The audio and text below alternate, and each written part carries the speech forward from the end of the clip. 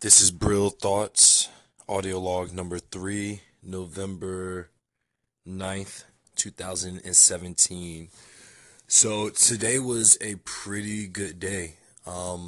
This week, what I've learned is that sometimes the unexpected issues that you think are super unfortunate and really bad for you can turn out to be really good.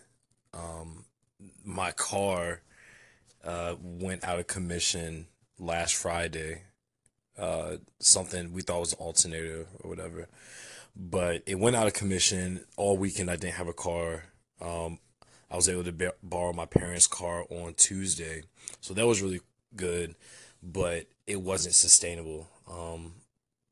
So this whole week I've really been out of the coffee shop, which which sucks because I want to be able to, obviously go on my shop and service the customers, but, like something like that comes up and there's really nothing that I can do. So I took advantage of it and I decided that I was going to just mentally um, find a different place to be rather than just hustle, hustle, hustle. I wanted to relax for a bit. And I guess the lesson learned from all of that is that, when unfortunate things happen, don't, you know, get upset, but try and find the good in any situation. Try and be optimistic and look at the upside in that situation. So for me, it was coming at a time where I was getting basically overload, a lot of things going on as far as YouTube and just job offers that have just popped out of nowhere to finally start making content for people that have businesses. Uh, I had a friend hit me up that wants me to make a commercial, and I also have a good friend that's a hip hop artist that wants me to do like a vlog style, doc style. I call them vlog docs of him opening up for a big artist, Cameron. If you guys know who that is, like if you don't know who that is, then you might want to stop listening to this. No, I'm joking. Keep listening.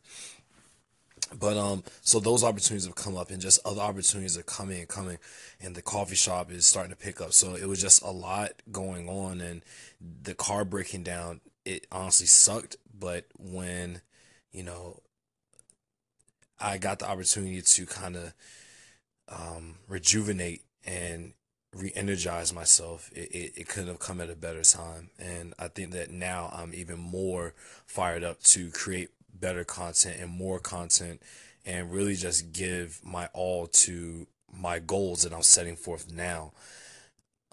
This podcast being one of the goals that I set forth the beginning of this year, and I really didn't think I was going to pull it off.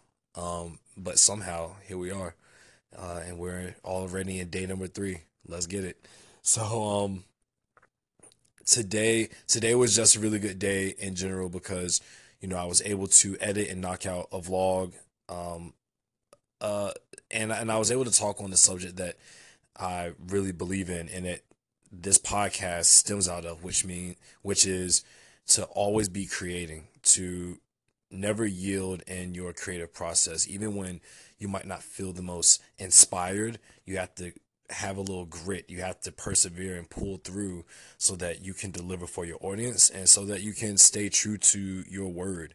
So I'm really, really excited that I was able to not only get a lot of my thoughts of creation on camera, but to also add my own bit of creativity to it, uh, and some really, really, really dope music that I also got to go for it.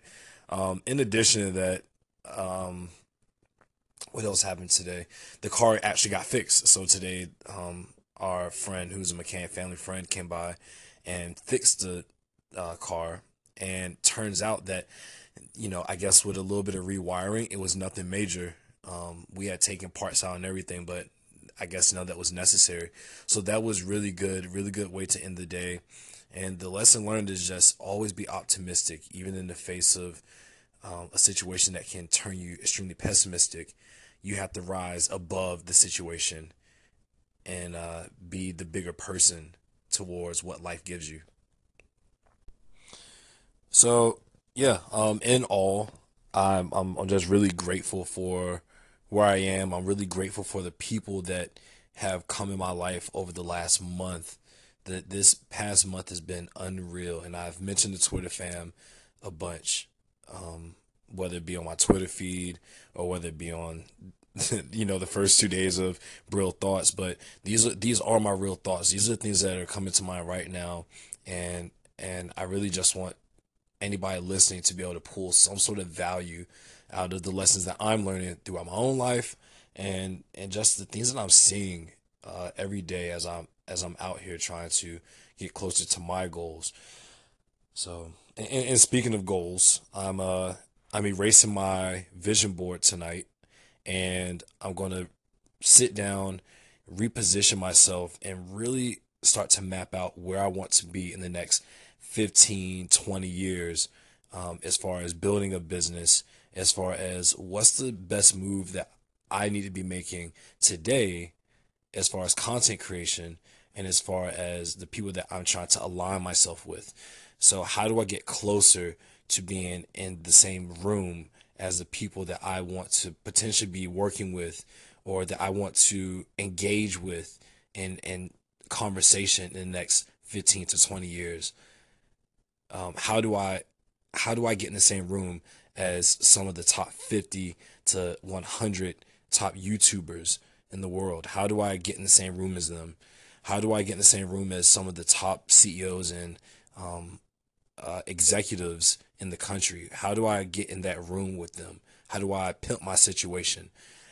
That's really where my brain is at, and it's not really a short term thing. It's a long term strategy that I think a lot of people don't think about.